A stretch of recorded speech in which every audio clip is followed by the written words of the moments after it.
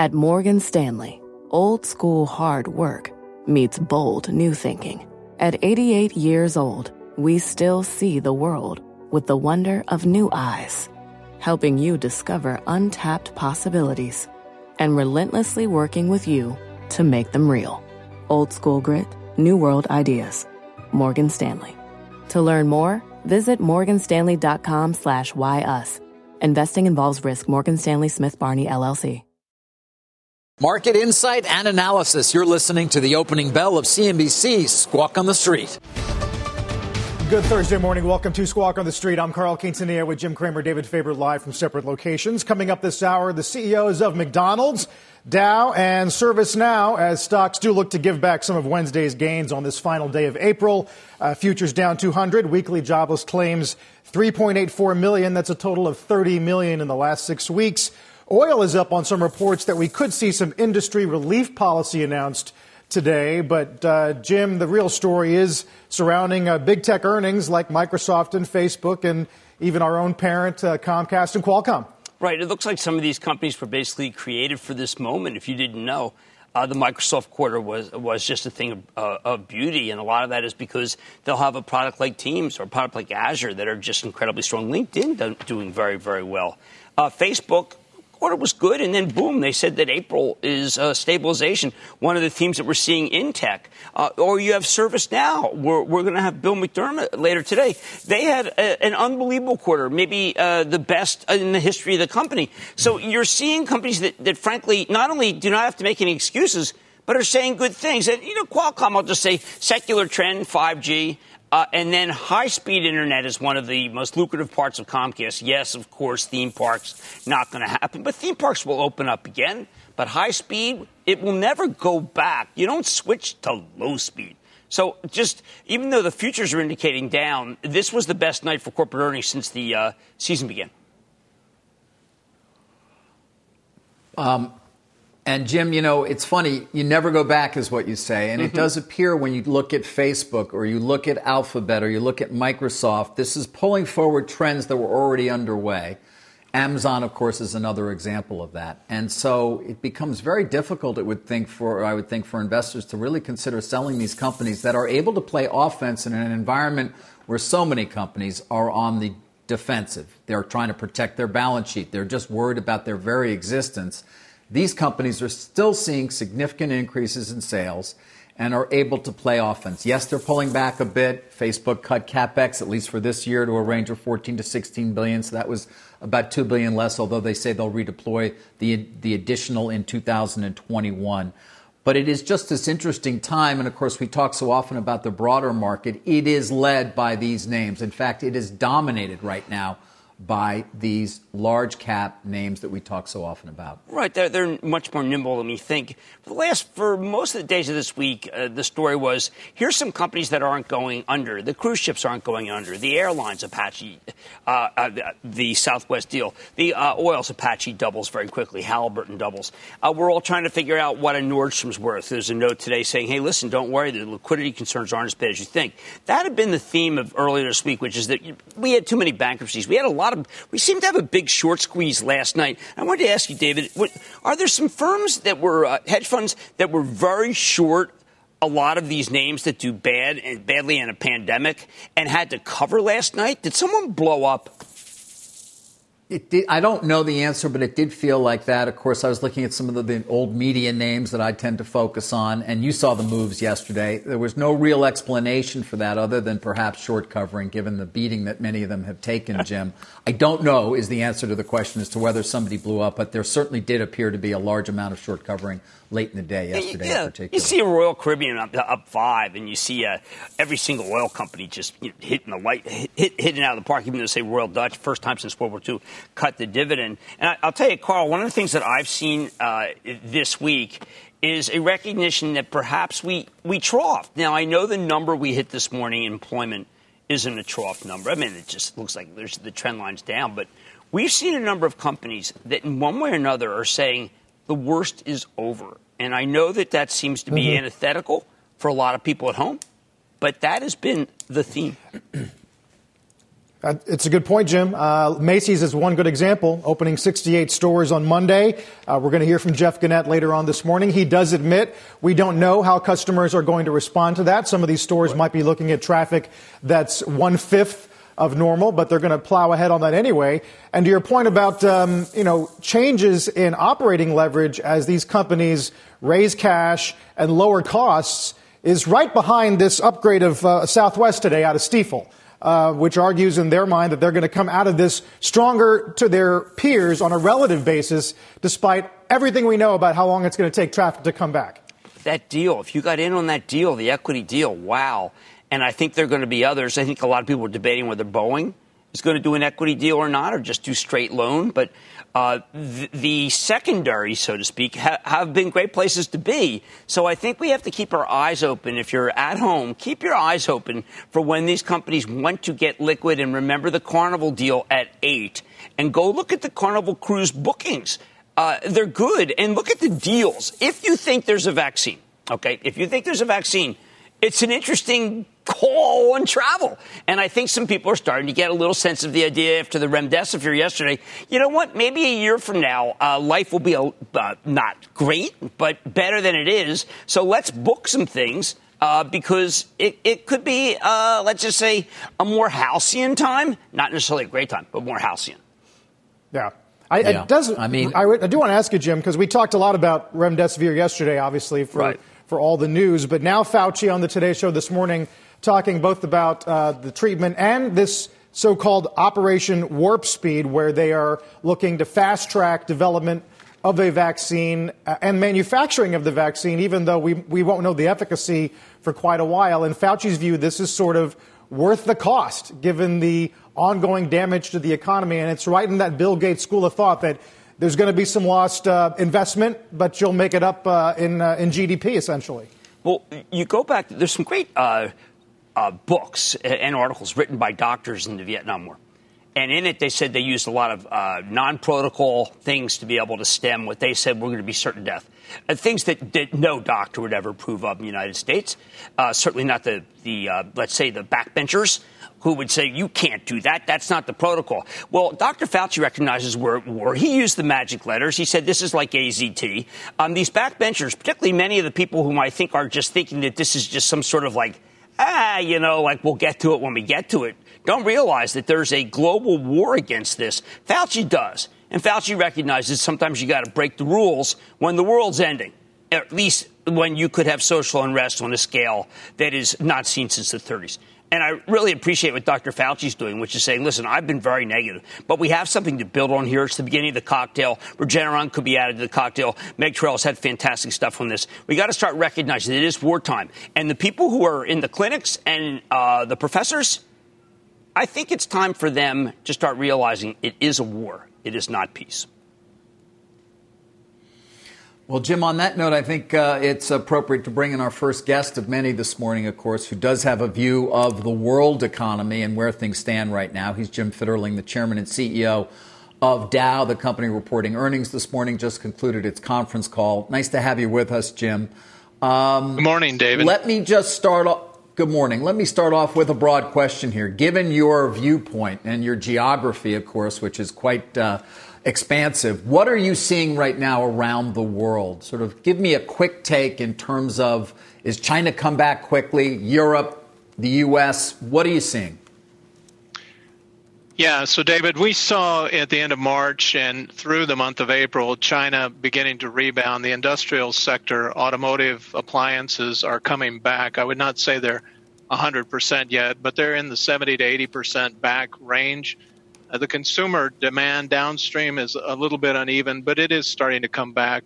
Traffic is back on the roads in cars, which is a sign I think that we're going to see here too, people feeling safer about taking cars than public transit. And in our offices and our labs, we're back to full strength. They're obviously taking a lot of distancing, PPE precautions, and grab and go food service at our locations there. We're starting to see that in Europe in the month of May. I think we're going to see the auto industry come back. Germany, Austria, Switzerland seem to be leading the way and coming back in Europe. And we're starting to see states in the United States that have a significant impact on GDP, such as Michigan, starting to open up construction, and I think automotive is going to open up in mid-May. So it is rolling through. Obviously, the curve's getting flatter, but it isn't declining yet. So everybody's being cautious, but going back in a safe way. Yeah. Oil demand, of course, very important part overall in terms of your business. And I realize on the call you said you're not predicting yet in terms of oil demand coming back fully for the future here. But what are your expectations? You've talked already to us in the past and others about how you've positioned the company to be ready for these lower oil prices to extend for some time. Well, one of the things that we do, so we don't just crack oil derivatives, we crack a lot of natural gas liquids as well, but we have a lot of flexibility in our capacity, so we can move on the feedstock based on what's the lowest cost. And oil obviously has come down a lot and brought naphtha costs down with it. But ethane and propane in the U.S. Gulf Coast are still the cheapest crack, and that's what we're continuing to crack today. Our flexibility allows us, if ethane gets tight, to move as much as 70% to propane, and we can move to naphtha if naphtha is advantaged. One of the problems right now, though, is with derivatives of naphtha, C4s, butadiene into rubber, and the auto industry being very slow, there's no place for those byproducts. So what everybody's doing is really trying to balance rates and operating rates with demand until we see the demand signal that people are getting back to work and that the demand is coming back. So I think we'll navigate through it. I do think we will get back onto an oil consumption trajectory that was like it was pre-COVID. The question is just how long does it take us to get there? Right, which of course is a key question. Now you're preparing for that. You've talked about having as much as $12 billion in liquidity. You're also cutting CapEx. This has been a theme for companies, at least some of them that we've been talking to, by I think $750 million year over year. Why is that the right number, Jim? Well, we're preserving our CapEx to keep the plants running safely and reliably, and our downstream derivatives that are keeping up with the consumer demand that's strong. So in our industrial solutions business, which goes into a lot of consumer applications like soaps and detergents and cleaning materials that are very strong, we're continuing to expand there. Silicones downstream goes into a lot of those formulations as well as other things that help you make masks and gloves and other types of materials that are going to see strong demand. So we'll keep those projects going. But where we see the slowdown in the big industry, we'll push those projects out. And we'll come back to that growth playbook when we start to see things get back to more normal pre-COVID levels. So $750 million allows us to do the maintenance and keep our high-value projects going, and then we can defer the rest into next year or beyond when we see that demand come back. $350 million of expense is largely discretionary expense. As you can imagine, almost zero travel going on right now. People are working from home, a lot of reduced expenses in operating facilities that we don't have people in today. So that's how we're getting to those numbers. Jim, you've been adamant that the dividend is safe. Came on Mad Money, said it's safe. This morning, Royal Dutch Shell cut its dividend for the first time since World War II.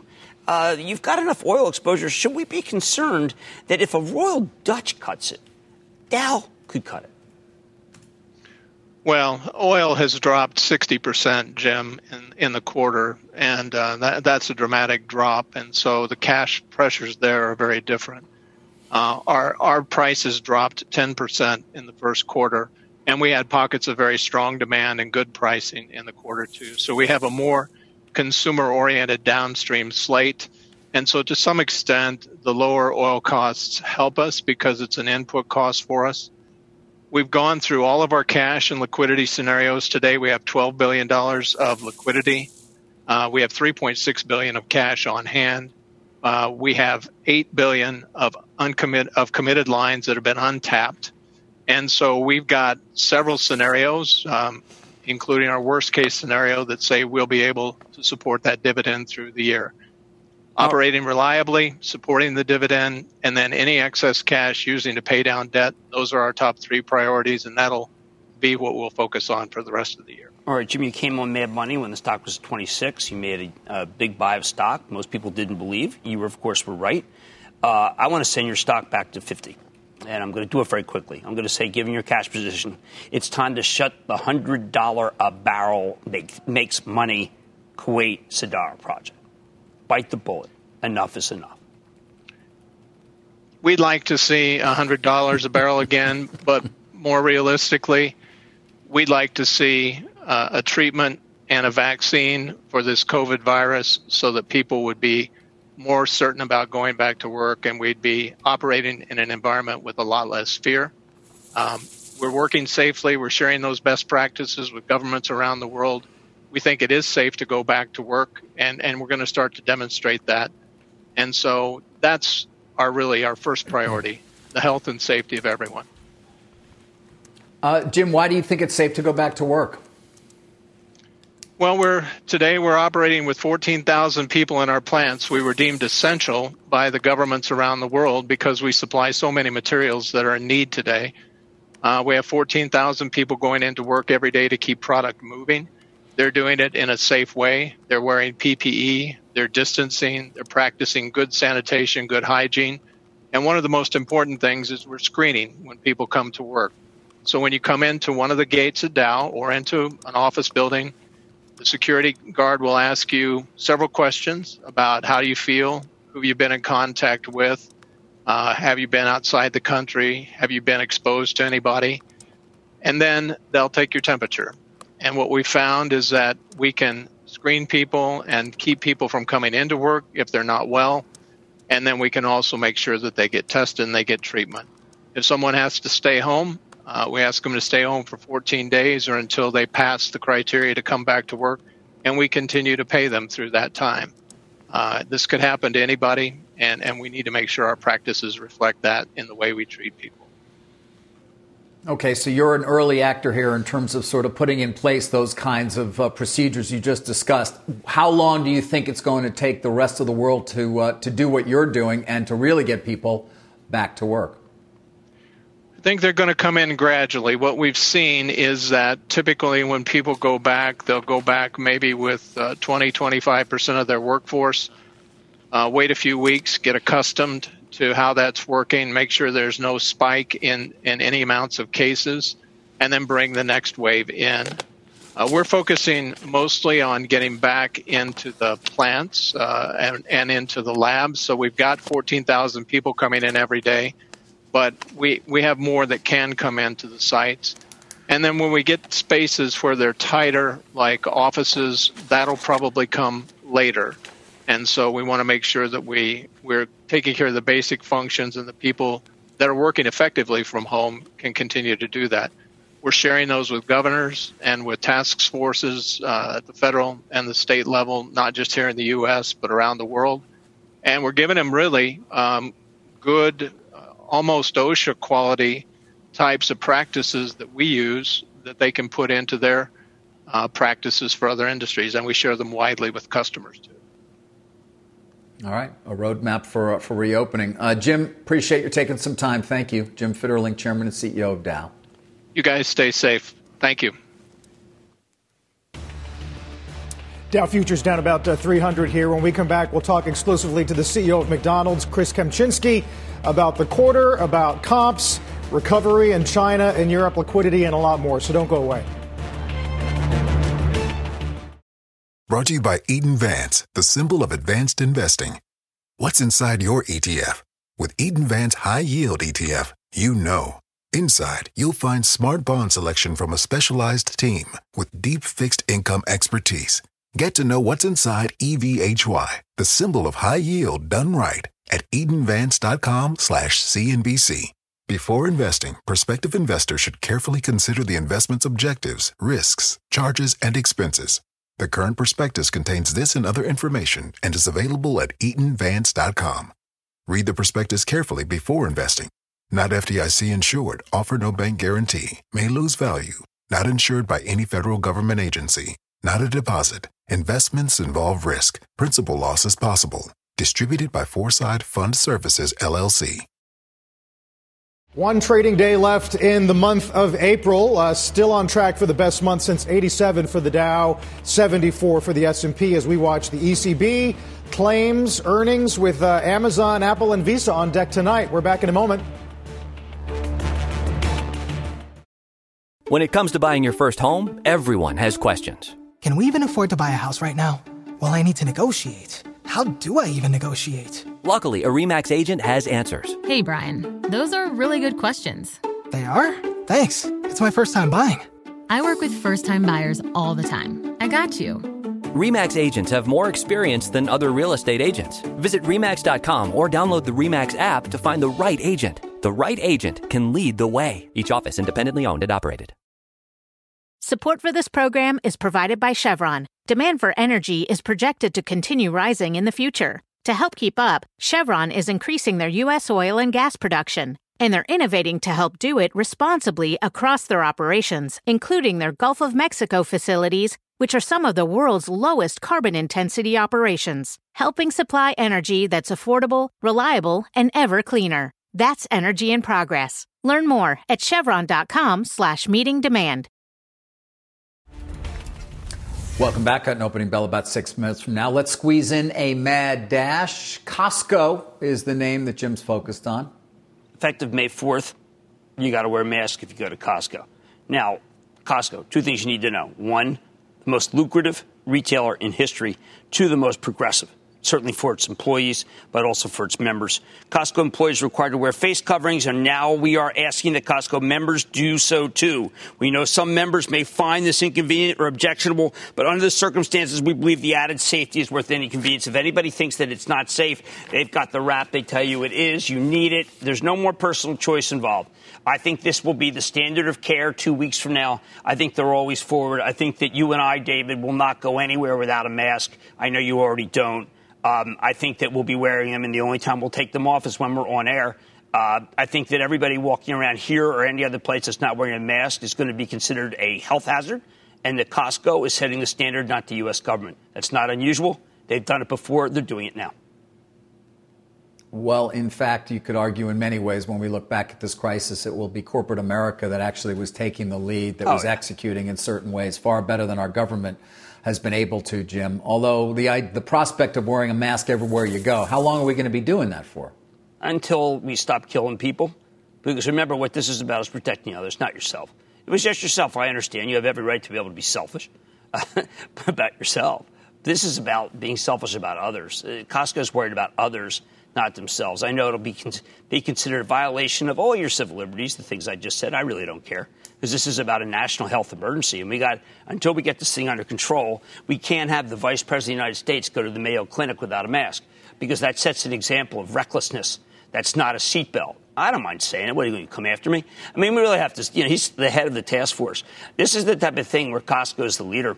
And we'll look back and we'll say the people who chose to be, let's say, civil libertarians about a mask were people who were reckless, not to themselves, but to others. And I'm very serious about this, David. Costco is going to be right.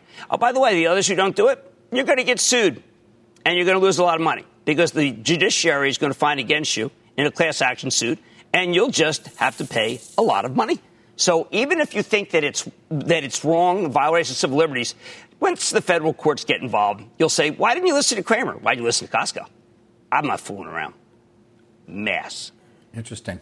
Masks. Have them. Well, Elon Musk might disagree to a certain extent, Carl. It was interesting listening to the Tesla conference call and his views in terms of the lockdown, so to speak, versus Mark Zuckerberg, who did not paint a particularly positive picture, at least for the near term, in terms of his expectations of the virus.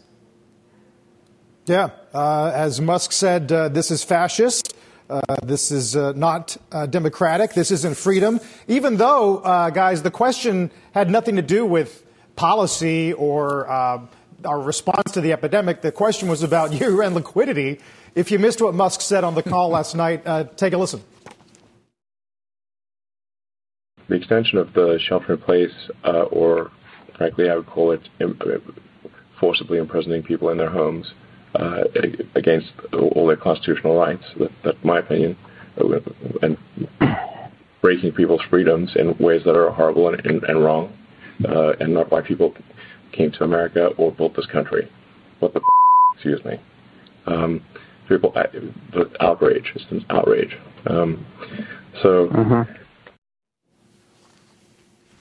All right, so Jim, big debate this morning about whether or not this was a legitimate view. Well, I'll tell you what it was. It was a darn good quarter. And I think when you compare Ford to what Tesla's doing, you'll recognize that Tesla is crushing it. They don't need any advertising. The Y is doing incredibly well. The man is certainly entitled to his own views. Remember, though, I think that what's going to happen is a standard of care. I don't want Elon Musk to be sued by employees because he recommended a course that is going to be out of sync with one day what the federal government does. I love the fact that Elon Musk has got separate views. He's got views which talk about the idea that we should be allowed to be put to work, something I completely agree with. Fascism, I don't know. I mean, sometimes I don't think Steve Bannon, an excellent interview this morning, would choose the word fascist. We tend to limit that to certain people. I don't know, David, I find fascist to be a bit of extreme, but Elon can be an extremist. Yeah. No, he can. And maybe utilitarianism. Maybe we want to talk a little about John Stuart Mill, or John greatest Gall. good for the greatest number, although that is still it creates a debate, Jim, because, frankly, what is the greatest good for the greatest number when you shut the economy down? Is there going to be more suffering ultimately as a result of that than there will be from the virus? This is that balance that we've been watching play out as our viewers hear the opening bell on the New York Stock Exchange. As well, of course, we get that shot of Times Square for the NASDAQ as we open the final trading day of the month in the red, Jim, right now, after what has been a furious rally overall. Locking in some gains, David. I mean, geez, this was the greatest. What, were you comparing this to 1974? Downfall of Nixon. By the way, Nixon created OSHA, and then the president got rid of OSHA. Oh, I'm sorry. There still is an OSHA. What are they doing? What does OSHA do? Yeah, he also created the Environmental Protection Agency. They're water, to get rid of air. That too. Yeah. Funny things. Remember when they mattered, David? Hey, you know what? The one thing that's interesting about this period, David, is you can see the air and the water's cleaner, and the Earth seems to be getting a little revenge. But these were really good agencies that both parties embraced for years, and Reagan liked. And I've always felt that Reagan's very true to the cause. So I find it interesting that OSHA's been denuded at a time when you go to a meat packing and processing plant.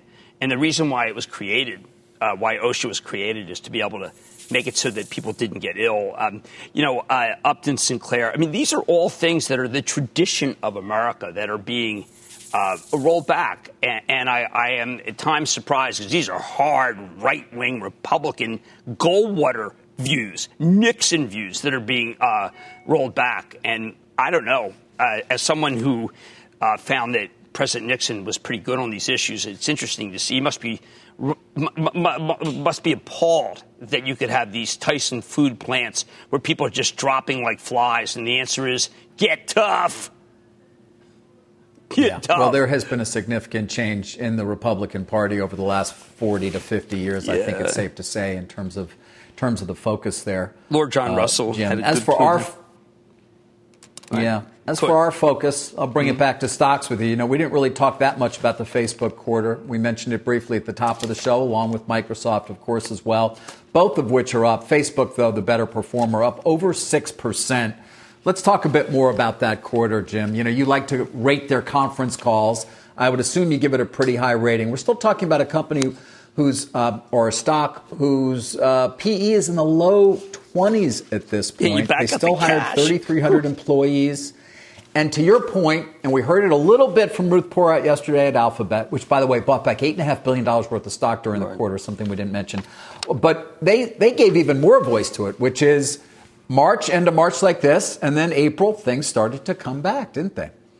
Yeah, they really did. I mean, there's just this stock was kind of just in a holding pattern that was up until the CFO said, we have seen signs of stability reflected in the first 3 weeks of April. And that was it, up 30 points. Mark Zuckerberg, for anyone who reads this, you start thinking, was this the Mark Zuckerberg that Congress was after? Was this the Mark Zuckerberg that both parties seem to be against? This was a very thoughtful, very good analysis of trying to stay in touch with each other and becoming a medium in a time of isolation that really works for people. And that this was one of those examples we mentioned, Carl, earlier, of what companies are seeing stabilization, things come back, whom we thought would be hurt very badly because of advertising turned down. Well, Facebook is probably exhibit A. This is a really, really good quarter. And you come back and you say, you know what, maybe this is what the company was meant to be. Not a controversial company, but a company that was a uniter. Maybe it took COVID to be able to get its true form. What a Pollyanna I've become. Jeez. I don't know. Chai comps. It certainly did show the resilience of their model at this point. We had focused in part, of course, on Alphabet, on Facebook, wondering what their advertising would look like. They did suffer, but it appears not nearly as much. Carl, a company that is perhaps suffering more, of course, is our own parent company, Comcast. The stock is down 6%. They added a very strong number of broadband subs, but 388,000 fewer video subs. That was, I think, more than had been anticipated, disconnected. It's getting very close. Video revenues to broadband revenues are coming very close to each other now during the course of the quarter. But it's advertising. It's lack of sports programming at Sky. It's the closure of the theme parks in Japan initially, and of course here in the U.S. That certainly did hit the quarter overall, Carl. Yeah, some of the reporting on the conference call on which Brian Roberts, I guess, spent a little more time than usual. Some of the headlines, the Peacock streaming service pacing ahead of expectations. As Roberts said, there's no doubt our theme parks will reopen, and added, Jim, that he's heartened by what we're seeing in China, where Comcast is building a new park. Workers are back on site doing construction. We expect to be open on time and on budget in 2021. So it kind of feeds what we've been sort of threading together over the past few days, is that if you're in manufacturing or construction, you're going to get back to work faster than maybe if you're in some kind of retail business. Right. And I think one of the big themes of this quarter that we haven't put together is that there was a handoff of the baton. Your first month was bad in China. The middle of the next month was bad in China. And then, boom, China turned around for you because China's in very good shape. And I know that Steve Bannon may be upset about that, and I don't blame him one bit. But the fact is that if you look at what's happened in China for every single business, you saw that it was a really great month. Look no further than Kevin Johnson yesterday when he talked about Starbucks. He's building new stores all over China, and I think that Yum China did very well. So anybody who's got some Chinese exposure, well, it turns out to be that they are the winners. Well, we're going to talk to McDonald's in a moment about China specifically, where 100% of stores, David, are now open. But at least on the conference call, the commentary is that the traffic itself has been subdued. Now, granted, in the U.S., it might be a slightly different picture given the effect of drive-through, which is a big factor in the U.S., but that's going to be a question. Yeah, and one we will certainly explore with him. I thought it was interesting listening to Kevin Johnson yesterday in terms of what they're seeing in China and what their expectations here are. Also, in particular, how much monitoring they were doing. You know, again, listening to Fitterling in terms of the roadmap he's laying out for how his 14,000 employees are going to work every day. Listening yesterday to Kevin Johnson in terms of the monitoring they're doing at Starbucks with the local communities to understand the spread. Very fascinating to see these business leaders in terms of how they are going about doing their work. All right, you know what? Speaking of fascinating about who's bringing in work and who's doing incredibly well, there's a company that, frankly, if you didn't know any better, there is no pandemic. The numbers are this strong. It's ServiceNow. And we got to talk about this because it is an amazing moment for a company that has been doing well for a long time. But now it's doing even better. So let's bring in Bill McDermott for a CNBC exclusive. Bill, how have you been? I've been well, Jim. Good morning. And Warmest wishes to you and all the viewers for health and safety at this tough time. How you been? All right? Well, Bill, I got to tell you, when I read your quarter, I said to myself, I have loved your company for ages. But this was your best quarter in history. How is it possible when everyone is saying, you know what, look, we're not doing as badly as you thought, and we're still holding it together, that ServiceNow had its best quarter in history? Well, thank you very much, Jim. We're humbled that we were able to help our customers out. We had 11,000 employees work seamlessly from home. We were one of the first companies to do that because we're already digitally transformed. But as you know, many other companies are in the midst of digital transformation. There'll be $7.4 trillion invested in digital transformation in the next 3 years. And the company that's in the center of it all is ServiceNow.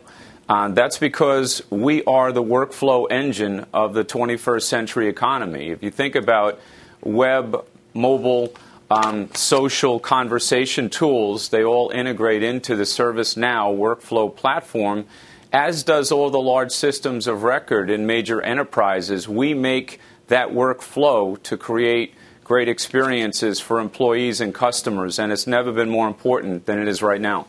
Look, I know you're a total team player, and you always do that. I know members of your team who they're worshipful, but you don't like that. But that's the way they are.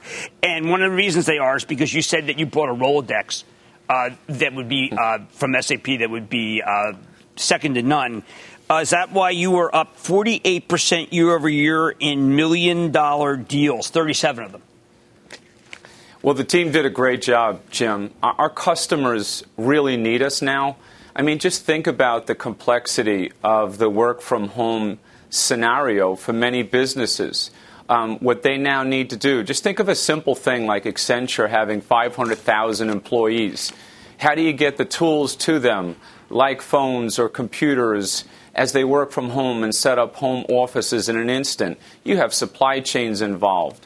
You have manufacturers involved. You have legal involved, HR involved, finance involved. All these functions have to come together and use a workflow workhorse to pull this off. So I would just say that our customers are the real heroes here. Our teammates really worked hard throughout 24/7 to deliver. We had one scenario, Lowe's, for example, in the heart of the crisis. They wanted to put up essentially a control tower to take care of their people. And, over 300,000 people were on the ServiceNow workflow platform in less than 96 hours to get the job done. So, yeah, we did more than 37 deals over $1 million. We now have 933 customers with $1 million or more average contract value per annum. And frankly, the company stays hungry, we stay humble, we stay customer-focused, and I think that's going to help us go all the way. Well, Bill, I think obviously Marvin Ellison is great here at us, and what he's doing, he's digitizing a firm that wasn't digitized. Now, here's a firm that I think needs to save every penny, Chevron. And they bring you in. What's the ROI of when you bring in ServiceNow?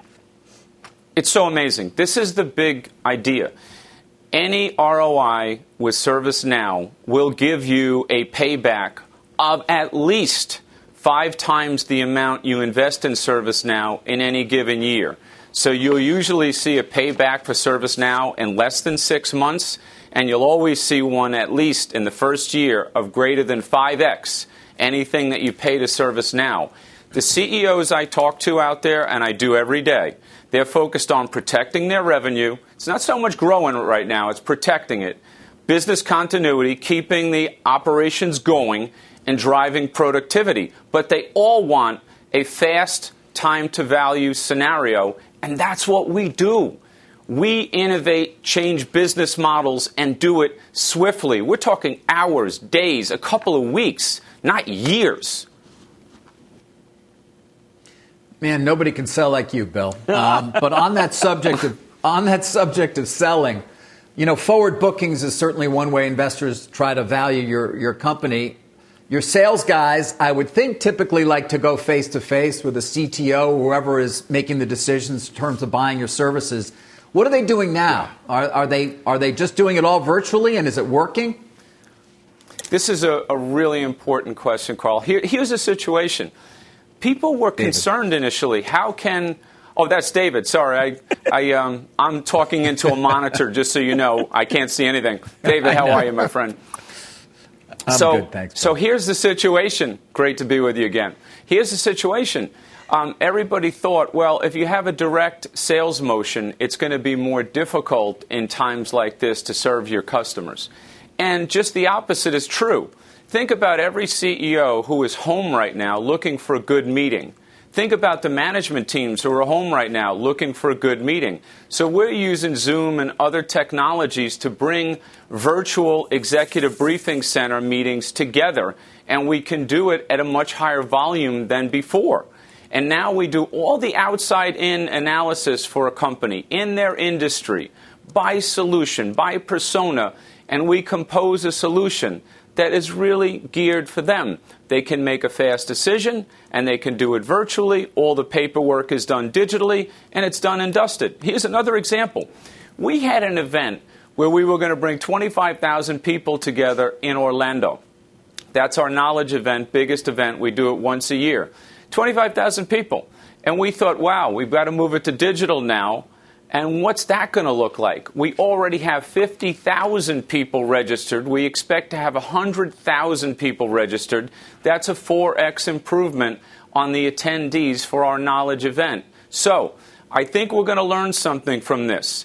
People are going to get much more comfortable working in a virtual world. This social distancing is not going to go away anytime soon. And companies that aren't already digitally transformed and able to pull this off, they have a burning platform now. They have to lean into this. Also on the talent management side, talented people are going to expect companies to allow them to work from home and anywhere, not just for their personal wellness, but also for productivity reasons. This is a big idea for the modern economy. Bill McDermott, ServiceNow, fantastic job. Always great to see you. Hey, Jim, Dave, thank you very much. I appreciate you guys. Thank you. Carl, back to you. Dow's down 350 here. Let's get a check on the bond market with Rick Santelli. Good morning, Rick.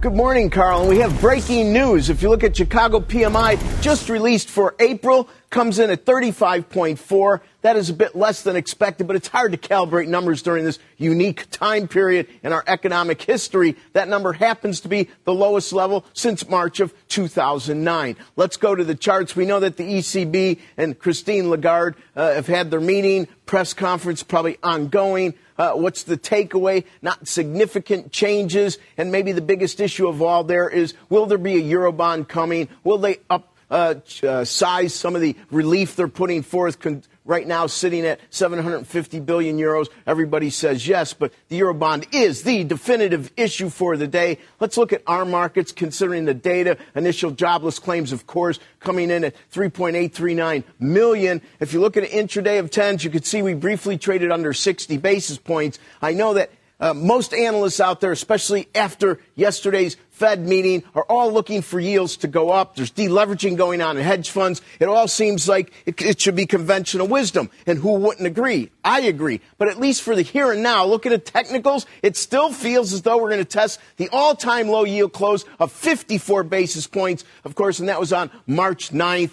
If we look at what's going on in Boons, they briefly traded as low a yield as minus 56. But actually, the stability of the Boond right now is rather impressive. We're expecting Christine Lagarde not to really veer too much out of her lane. And if you look at the euro versus the dollar, the same scenario presents itself there.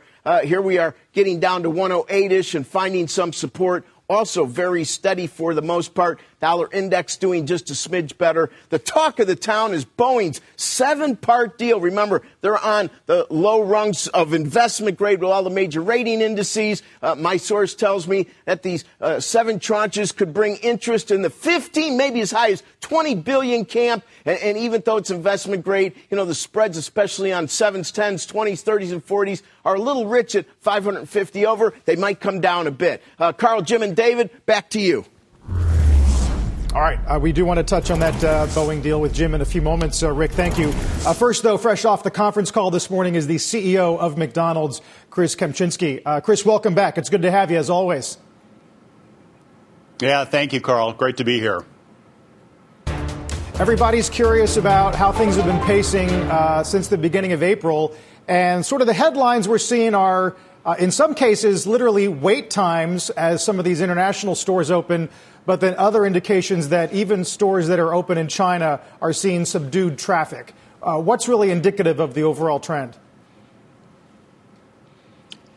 Yeah, I think, the difficult thing is it's really a country-by-country situation because each country's going through a different level of opening. Each country has a different, kind of consumer psychology.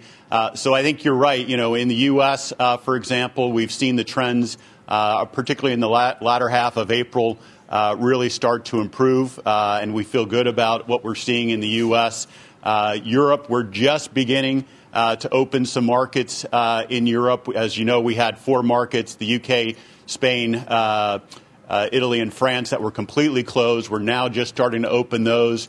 We are seeing strong demand there. I think, what helps McDonald's in a situation like this is we're a familiar brand, a known brand. But to your point on China, China is still down mid-teens. Part of that is those restaurants were fully closed. So when you're fully closed and you open back up, it's a little bit of a slower recovery. But I think also in China, you're still seeing the consumer is hesitant there. So it's really tough to generalize. Lots of different scenarios playing out. One of the other themes that got threaded out of the call was pronounced weakness in breakfast. I'm assuming that's just a dynamic of employment, right? People not on their way to work necessarily. To what degree is that being reflected, at least in U.S. comps right now? Yeah, no, that's exactly right. As people are staying at home, you don't see the usual sort of morning routine of stopping in at a McDonald's and getting a cup of coffee and an Egg McMuffin. So that is impacting our breakfast business. And listen, we've been through this before in some sense in that we've closed 10,000 restaurants in the U.S. over the last couple of years as part of our EOTF program, our Experience of the Future program. And then when we reopen those restaurants, what we've seen is that breakfast is the day part that takes a little bit longer to come back because, again, those routines have been disrupted. But breakfast is a critically important business for us. And I'm confident that as we emerge out of this crisis, we're going to get it back to the pre-crisis levels in terms of percent of the mix. It's been a big week of commentary about the food supply chain here in this country. Are you seeing, Tyson with full-page ads in the New York Times, are you seeing impacts on either bacon or pork or beef or all of the above? Yeah. So the great thing about our supply chain team, our suppliers, is globally we have not had a single supply chain break. Food, packaging, other materials, we haven't had a single supply chain break throughout this crisis in all 40,000 of our restaurants. That said, the U.S. situation around meat, actually a North American situation, is concerning. We are monitoring it literally hour by hour. Right now, we feel like we are in a good position, but there is concern there, and it's something that I think because we're McDonald's, we have access to all of our suppliers, and we have a special relationship with them, which certainly our expectation is that McDonald's will make sure that they do everything they can to guarantee our supply. Chris, great to see you. Thank you for coming on. It's Jim. Yeah. Hey, Jim. PPP. Really a great program when it comes to smaller businesses. And you have great franchisees. It's always been, to me, the secret behind McDonald's. Are the ones that are hurting, are they going to the program? Yeah, so you're right. We've got an incredible group of franchisees. Most of our franchisees are really small business owners. The average number of restaurants is really a handful that our franchisees have. Also, our franchisees, it tends to be a family business. It gets handed down from one generation to the next. And so our franchisees, most of the franchisees do qualify for the PPP program. I know a lot of the franchisees are looking into that program and applying for it. And so I do think that it's a very good program. The intent of it was really to ensure that the stability of the labor force. If you look at McDonald's, our headcount is basically flat to where we were pre-COVID, which, again, I think speaks to some of the actions that have been taken with the PPP program. Ooh, you may not realize they're running pictures of Big Mac fries. Anyway. Sounds good. Kind of remember. Well, one of the things that we're hearing is because of the way that safety has to be and because of what customers want, there's been a wholesale desire to be able to get contactless, desire to have delivery, and also maybe a remake even of stores to make it so that you can do more curbside. What are the things that you're doing to adapt to the new world of contactless and the way customers need it in the era of COVID? Yeah. No, you're right. There's a lot of changes that we're making operationally. We first started seeing those in China. The China team there did a lot of the early piloting on things like contactless. That has been something that's been spread globally, not just contactless delivery, but if the restaurant's available for takeaway, to come in and get a contactless takeaway. I think how all this plays out, you're hitting on a really important point, which is how does the consumer want to interact with our brand going forward? We're fortunate in that we have a very high level of drive-through, but I think you're going to see delivery as a bigger part of the mix going forward. I think digital, particularly mobile order pay, and maybe the ability to go to curbside, which we have across most of our major markets. I do think you're going to probably see those grow just as consumers come out of this. And there's going to be a change, I think, in terms of how consumers go about their daily lives. And the great thing about our system is we've got a lot of different ways, a lot of different options, if you will, for customers in terms of how they want to interact with us. But, Chris, it's funny you mentioned that. Drive-through, delivery, curbside. I mean, that makes sense to everybody, but we've been talking about your own efforts to redesign the dine-in experience for several years now with the restaurant of the future. I mean, what does that mean for the long-term implications of dine-in?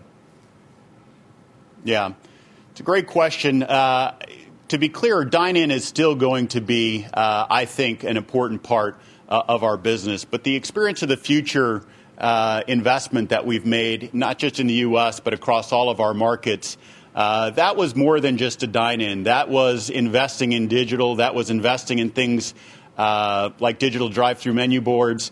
So there was really a comprehensive investment that we did around experience of the future. What I feel great about is that we've gotten that investment largely behind us. I think we're in a good position because our restaurant estate globally now is really, I think, been fully modernized. And so we have a much more flexibility through all these different order points there. But dine-in is going to be a significant part of the business still. How significant, I think time will tell. But I'm glad that we did the investments that we did in the dine-in. $6.5 billion, right, in new debt financing in the quarter. I guess what does liquidity look like at this point? And when do we start talking about buybacks resuming, if at all? Yeah. Well, we came into this crisis in a really strong position. Our balance sheet was in a really good spot. We were BBB plus. As the crisis hit, out of an abundance of caution, we did want to make sure that we had full flexibility, and so we went out and did debt issuances, raised, as you noted, another $6.5 billion. We have another $3 billion revolver that we haven't tapped yet. And so for us, it's really about making sure that we've got flexibility to meet the needs of all of our stakeholders. We need to make sure we meet the needs of our franchisees and ensuring they have liquidity, make sure we're able to keep our people safe, and obviously make sure we're able to fulfill shareholders' expectations. So I feel good about our liquidity, but I think, realistically looking at buybacks, we're a ways away from that. I would expect buybacks are probably not something that we're going to be thinking about for the next year plus, just as we're trying to get a better sense of what the world looks like. Chris, David Faber here. Speaking of sort of spending, you also reduced your CapEx by $1 billion. Again, why was that sort of the right number, and what investments are you putting off as a result? Yeah. So as we looked at different ways for us to ensure our liquidity. CapEx is one of those areas. We were spending quite a bit in terms of finishing off the Experience of the Future remodel program in the U.S. As the crisis hit, I think the prudent thing to do is to give our franchisees more opportunity to do those over an extended period of time. So a number of those projects have been pushed off now to 2021.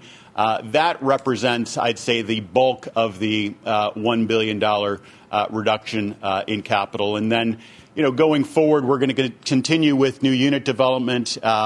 There will be a pause in new unit development right now in 2020, but we expect to get back to new unit development in 2021. Chris, it's been interesting. We've seen in QSR much smaller players, admittedly, but national brands try to make an effort to diversify into grocery, right? You have a burger kit that you sell to a direct-to-consumer, and you can make your burgers at home. Is that anything we could ever expect from McDonald's? We are focused on being a restaurant company. It's what has really been key to our business. We do have a grocery business in coffee around the coffee business, but you should not look for us to do a broader push in terms of getting into the grocery business. We're really focused with our franchisees on driving the restaurant experience. Chris, how about plant-based? I mean, come on, time has come. I know it's hard to get the franchisees involved. You got that Canadian, it's the experiment, but wow. I mean, people love this plant. These millennials, they're crazy for it. What are we doing here? Yeah, I know this has been a favorite topic of yours, Jim, and I certainly expect that over time that you will see plant-based on the McDonald's menu. I think for us, the question is really about when, and our system operates best at scale. We don't do hobbies really well, and so when we bring plant-based onto the menu, we need to be confident that there's a sufficient level of demand that really will allow it to stick on the menu. And so that's going to be a country-by-country decision. I think there are going to be some countries that are further along on that than others. But I do expect that we will have plant-based on the menu. It's just a question of when. Now, Chris, if my vegan daughter were listening, she would say, hobby? How about ethos? When you talk to Ethan Brown, ethos. When you talk to Impossible, it's ethos. Yeah. At what point do we admit that, this next generation, they're not hobbyists, they're idealists? Yeah. Well, you're right. Part of our determination is not just sort of what we sell, but also what we represent as a brand. I think we're really proud about what we've done around our sustainability commitments as a company. We've made a significant commitment around carbon reduction in line with the Paris Treaty. We've done a number of things as well around improving packaging. We were the first to get out of styrofoam. So, there's a number of different things that we need to do as part of our commitment to sustainability. But I think I would tell your daughter she can be confident that McDonald's is going to be leading the way in terms of helping us get to a more sustainable future. And again, I think plant-based is going to be part of that. The question is just when. Chris, we just had a big discussion with the CEO of Dow and with Jim as well about employee safety, right? About mask requirements for employees and for customers, too. What's going to be standard? I mean, I've seen some crazy restaurant playbooks coming out of Asia where you sign a form before you go in and then you get your temperature taken. Thoughts on that? And then also thoughts on liability protection. What's needed for big business? Right.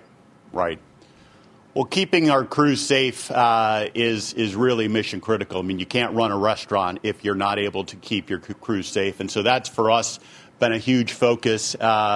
We have sourced 120 million masks that are already out in our system.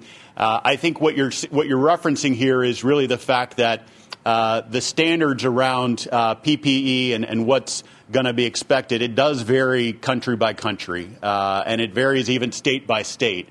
And so part of what we're trying to do is really ensure that we've got the flexibility. But I think the other thing that we're really doing is we're working with the healthcare experts. We have a group of advisors who are working with us to give us recommendations so that, we're not just sort of taking what a government might say, but we're also really looking at it through the lens of what do we think is required. I think it's safe to say that there are going to be changes to how we run a restaurant coming out of this to make sure that we're able to provide a safe environment. Some of that's also going to be a function, though, of how quickly do we have antivirals out there, how quickly do we have a vaccine. So it's a really dynamic situation, but it will vary market by market, country by country.